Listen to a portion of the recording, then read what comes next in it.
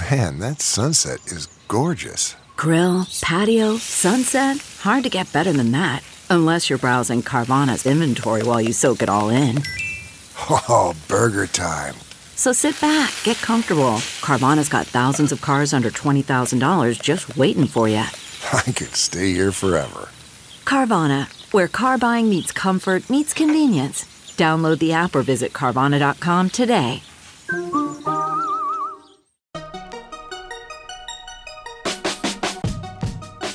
Welcome to the Tech Meme Ride Home for Friday, March 22nd, 2019. I'm Brian McCullough. Today, might Apple's Monday event be a huge anticlimax? Is AT&T's 5GE actually slower than 4G? YouTube is responsible for 37% of mobile internet traffic. What programming languages are on the up? And, of course, the weekend long read suggestions. Here's what you missed today in the world of tech. Mark Gurman is reporting that Apple has signed up Vox for its upcoming news subscription service, but only Vox. Other Vox Media properties will not participate in the service, at least initially. This report comes at the exact same time that the CEO of the New York Times is warning fellow publishers that third-party distribution deals, like the one Apple is trying to get publishers to make for its new subscription service, can only lead to a loss of product control, comparing news outlets that partner with Apple to the Hollywood studios that inadvertently helped Netflix grow. Quote, "We tend to be quite leery about the idea of almost habituating people to find our journalism somewhere else," Mark Thompson told Reuters in an interview on Thursday. "We're also generically worried about our journalism being scrambled in a kind of Magimix blender with everyone else's journalism. If I was an American broadcast network, I would have thought twice about giving all of my library to Netflix," Thompson said in response to questions about any talks with Apple to participate in the iPhone maker's new news service.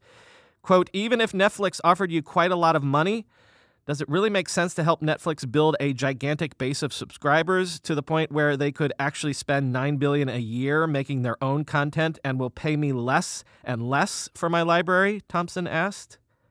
Meanwhile, back to the other subscription service coming on Monday. Peter Kafka says that Apple's new TV service will basically primarily just be a storefront for other streaming services, though Apple will host and serve the streams. In other words, despite all the attention on Apple-produced original content here, the goal is really just to sell other people's TV. So, Netflix killer this ain't, at least not yet. Quote, "Apple's main focus, at least for now, will be helping other people sell streaming video subscriptions and taking a cut of the transaction. Apple may also sell its own shows, at least as part of a bundle of other services, but for now, Apple's original shows and movies should be considered very expensive giveaways, not the core product. That is much less exciting than Apple takes on Netflix in the streaming wars, but it is an accurate description. Even worse for people interested in exciting narratives, Apple has already been helping people sell video subscriptions and taking a cut of the transaction for years. The difference, say people who've talked to Apple about its plans, is that instead of selling TV subscription apps surrounded by millions of other apps in its main app store, Apple plans on making a new storefront that's much more prominent for those who use Apple TV boxes and other Apple hardware. It will also be able to offer its own bundles. For instance, it could offer a package of HBO, Showtime, and Starz at a price that's lower than you'd pay for each pay TV service on its own," end quote. Kafka goes on to suggest that basically what happened is that Apple looked at the rapid success that it experienced with Apple Music adoption, 50 million subscribers and counting, and thought, hey, we've got an install base of 1.4 billion users. This worked once. Let's just do that again. Now for video. Quote, "Another reason this could work, Amazon has already been very successful with its own version of the same idea. Facebook is also bullish on selling TV subscriptions and is pushing would-be partners to sign up so it can launch later this spring or summer, according to industry sources. Similarly, Comcast is rolling out Flex, a $5 a month service that gives you a bunch of free content, some of which you can also get in other places, and the ability to easily buy HBO, Showtime, etc. Instead of offering exclusive content, Comcast is offering subscribers a Roku-like streaming box. If you are a fan of the Apple can't innovate anymore theory, some of the above will provide you more ammunition. Apple's big launch is a revamped version of something it's already doing and something its competitors are doing too. Quote, "It's incremental," shrugs an executive at a company that's working with Apple on the new video store, end quote. Well, we'll know soon enough. By the way, more speculation on what Monday might hold in store for us on one of the weekend bonus episodes this week. Well, this is basically a nightmare scenario. The Department of Homeland Security is warning of 2 vulnerabilities discovered which affect about 750,000 Medtronic implantable defibrillators worldwide. The vulnerabilities could allow hackers to take control of the defibrillation devices, quoting the Star Tribune. The Homeland Security Department, which oversees security in critical U.S. infrastructure, including medical devices, issued an alert Thursday describing 2 types of computer hacking vulnerabilities in 16 different models of Medtronic implantable defibrillators sold around the world, including some still on the market today. The vulnerability also affects bedside monitors that read data from the devices in patients' homes and in-office programming computers used by doctors. Medtronic recommends that patients use only bedside monitors obtained from a doctor or from Medtronic directly to keep them plugged in so they can retrieve software updates, and that patients maintain, quote, "good physical control over the monitor," end quote. A court filing from the Attorney General of the District of Columbia alleges that Facebook knew about Cambridge Analytica's data misuse months before it was ever reported, quoting from The Guardian. After publication of this article, the spokesperson acknowledged that Facebook employees heard rumors of data scraping by Cambridge Analytica in September 2015. The spokesperson said that this was a, quote, "different incident" from Cambridge Analytica's acquisition of a trove of data about as many as 87 million users that has been widely reported on in the past year. Quote, "In September 2015, employees heard speculation that Cambridge Analytica was scraping data, something that is unfortunately common for any internet service," the spokesperson said. "In December 2015, we first learned through media reports that Kogan sold data to Cambridge Analytica, and we took action. Those were 2 different things," end quote. The filing raised questions about when Facebook first learned about the misuse of personal data by Cambridge Analytica, the now defunct political consultancy. This timeline has long been complicated by the different corporate entities involved in Cambridge Analytica's data misuse. The data of as many as 87 million people was extracted from Facebook by GSR, a company formed by the former Cambridge University academic Alexander Kogan, then transferred to Cambridge Analytica's parent company, SCL, end quote. CNET says, and this is me quoting their headline, AT&T's fake 5G-E is slower than Verizon and T-Mobile's 4G. Apparently, AT&T's 5G-E phones get an average speed of 28.8 megabits per second. Compare that to T-Mobile's 29.4 Mbps and Verizon's 29.9 Mbps. Both of those companies use similar 4G LTE advanced tech. Quote, OpenSignal, a company that looks into mobile network performance, on Friday published a study comparing the speeds of AT&T, Sprint, Verizon, and T-Mobile. Though there wasn't a raging gulf, 5G-E clocked in slower than services from Verizon and T-Mobile that use the comparable enhanced 4G technologies. Quote, the 5G-E speeds which AT&T users experience are very much typical 4G speeds and not the step change improvements which 5G promises, the report says.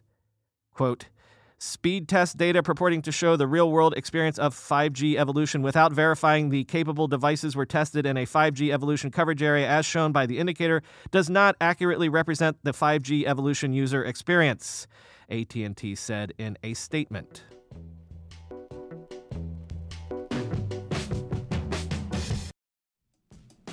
When you go through airport security, there's one line where the TSA agent checks your ID and another line where a machine scans your bag. The same thing happens in enterprise security, but instead of passengers and luggage, it's end users and their devices.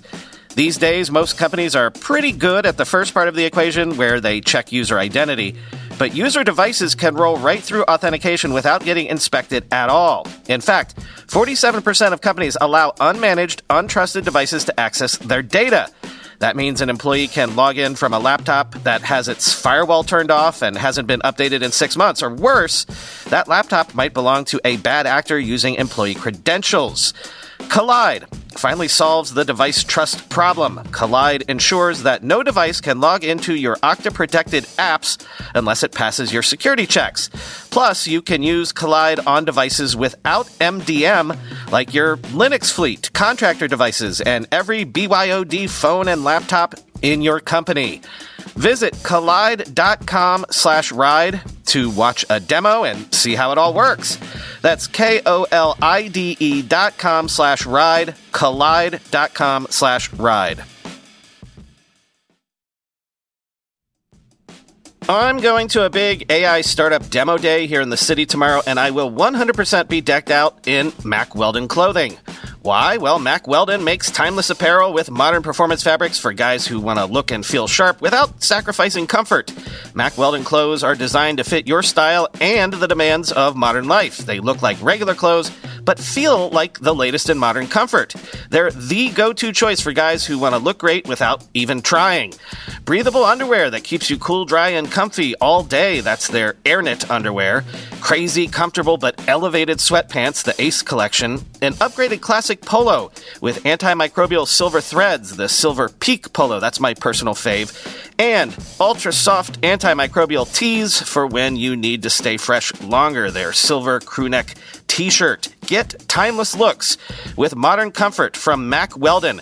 Go to MackWeldon.com and get 20% off your first order with promo code RIDE. That's MackWeldon.com, promo code RIDE. YouTube is now responsible for 37% of all mobile internet traffic, which is ahead of Facebook's 8.4%. And interestingly enough, Facebook runs neck and neck with Snapchat when it comes to mobile traffic in North America, because both Facebook and Snapchat are basically at that 8% number, while Instagram trails at 5.7%, interestingly. All that is amidst the continued overall transition to mobile internet usage generally. This data comes from Nielsen's Total Audience Report, which indicates, quote, "There's been a significant jump in mobile time spent among 18 to 34-year-olds from 29% to 34%. The growth came at the expense of television viewing. This trend continues from a year earlier as live and time-shifted TV was surpassed by mobile in Q3 2017, and now that gap has widened even further. For all U.S. audiences, mobile went up from 21% to 24% of time spent, with media consumption otherwise remaining flat at about 10.5 hours per day," end quote. In a different report, on a slightly different topic, the MPAA said today that streaming video subscriptions have surpassed cable TV subscriptions for the first time. Now, this is total number of subscriptions, not the number of people subscribing. But the MPAA says that in 2018, the total number of streaming subscriptions rose 27% year over year to 613.3 million total subscriptions, while the number of cable subscriptions dropped 2% to 556 million subscriptions. What programming languages are on the up? What should you maybe be boning up on or maybe learning for the first time on something like Skillshare? According to a RedMonk study, which combined data from GitHub and Stack Overflow, TypeScript, Kotlin, and Julia usage is up. On the waning side of the equation, usage of Go, R, Scala, Clojure, and Groovy is down. Overall, the top-tier programming languages are what you'd expect them to be: JavaScript, Java, Python, PHP, C, Ruby, etc. The rankings for the top-tier languages are mostly unchanged. It's in the movement among the second tier that it gets interesting. TypeScript continues to climb the rankings, now just outside the top 10 of RedMonk's rankings, right behind Swift. Go seems to be stagnating. JVM-based languages grew across the board last year, but this year, Kotlin use continued to surge while its brethren Scala, Clojure, and Groovy either plateaued or actually declined. And Rust is just holding steady. Quote, "This may be disappointing for its most ardent fans, which include some high-profile and highly accomplished technologists, but Rust's glacial ascent is relatively unsurprising. Targeting similar, if lower-level workloads than Go, a language itself that has plateaued in terms of placement among these rankings, Rust suffers from the limits of a lower popularity ceiling while not receiving quite the same attention that Go did as a product of Google generally and people like Rob Pike specifically. By comparison, Rust's ascent has been much more workmanlike, winning its serious fans over one at a time," end quote. Much deeper dive into this data. If you want, check the link in the show notes. Time for the weekend long read suggestions. I still have not had time to go on a hunt for new podcasts to recommend, so I'm just going to real quick recommend a show that I've mentioned a couple times before. Coin Talk is the only crypto podcast that I listen to every week. It's a very newbie-friendly show, very crypto-curious-friendly, not deep in the weeds stuff, but a good dip into recent issues and news and trends. And I especially recommend the most recent episode, the one from this week with the title Marktoshi Zuckermoto, which sums up exactly why I have this sneaking suspicion Facebook's crypto program and pivot to privacy and all of that are all of a piece and probably a bigger deal than people are thinking. Seriously, it's like Aaron read my mind, and I know Aaron a bit, so maybe he's a listener of the show, but also maybe great minds think alike and all that. Anyway, search your podcast app for Coin Talk and especially listen to the most recent episode. First up for the long reads, it's actually a short piece, but CNN has a profile up of friend of the podcast, Andreessen Horowitz's Connie Chan. Since Connie was one of our weekend episode guests, I thought I'd point you to this profile to learn more about her. CNN calls her Silicon Valley's China whisperer.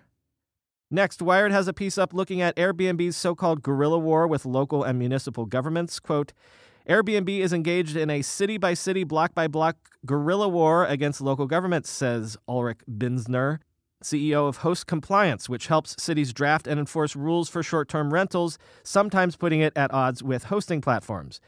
They need to essentially fight every one of these battles like it's the most important battle they have, Binsner said, end quote. The reason they have to contest every battle is that this is about taxes and regulations, and Airbnb can't afford to lose a single fight in a single place because that might set precedent that could be applied elsewhere. So it has to sweat every single challenge in every single city. Rolling Stone has a look at GarageBand, what it calls the little app that rules the sound of modern music. Quote, musicians' applause for Apple's GarageBand, which celebrates its 15th birthday this year, humbly, still living in the media shadow of many of the tech giants' more glittering products, is similar across genres and skill levels. Artists from Radiohead to Kendrick Lamar have used the app to demo, produce, and sometimes even finalize master recordings.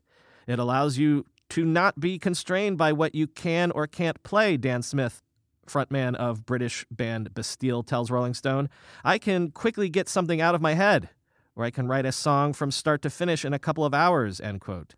Other digital audio workstation apps that also splashed onto the scene in the 2000s tech boom, such as Pro Tools, Ableton, and Fruity Loops Studio, are often dismissed as intimidating or time-consuming, especially when compared to the bare, intuitive, and friendly interface that's become a signature of Apple design, end quote.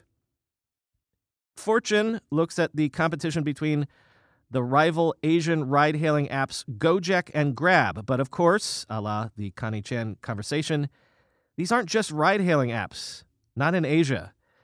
They're everything apps. They're super apps. Quote, Anthony Tan, 37, and co-founder Hui Ling Tan, a 35-year-old fellow Malaysian to whom Anthony is not related, have aspirations stretching far beyond the taxi business. They aim to transform Grab into an everyday super app that engages consumers on multiple fronts, offering food delivery, digital payments, financial services, and even healthcare along with rides. Most of the region's 650 million consumers are only now getting access to conveniences long taken for granted in China and the West. Grab hopes to be the app that connects them to whatever goods and services they demand. With a 2017 GDP of $2.8 trillion, Southeast Asia, were it a single country, would be the world's 7th largest economy. At its current growth rate, it would rank number 4 by 2023. But for investors, market size is only part of the appeal. super apps promise a new mode of connecting with consumers and an opportunity to amass a vast data trove about their preferences and purchasing behavior. It's a model pioneered in China by Alibaba's Alipay and Tencent's WeChat. Mark Zuckerberg, in a recent blog post, hinted that he hopes that Facebook can emulate it. Many believe revenue from super app services and the data they generate will prove to be more stable, more profitable, and easier to scale than revenues from ride-hailing, where profits have been elusive even as growth skyrockets, end quote. Finally, this month's issue of Wired is devoted to looking at CRISPR, that gene editing technology that we've spoken about before. So I wanted to point you to 2 articles from this month's Wired that look at the promise and peril of CRISPR. Quote, "The science itself isn't the only thing that needs to progress. There also has to be a thorough debate about gene editing," Belmonte says. "Scientists like him must have a strong voice in it, but so should physicians, the public, and the government." DeVos agrees. Quote, "Einstein did basic research in physics," he says, "but it was at a country level that it was decided to apply these findings to bomb Hiroshima, not at the scientist level," end quote. So first, I point you to Better Living Through CRISPR, Growing Human Organs in Pigs, from which that quote comes. Then check out the piece, A More Humane Livestock Industry, brought to you by CRISPR. Once again this Friday, I'm just going to let you off on your weekend adventures without any lengthy post-amble from me, because I want to head home ASAP as well. So, talk to you on Monday.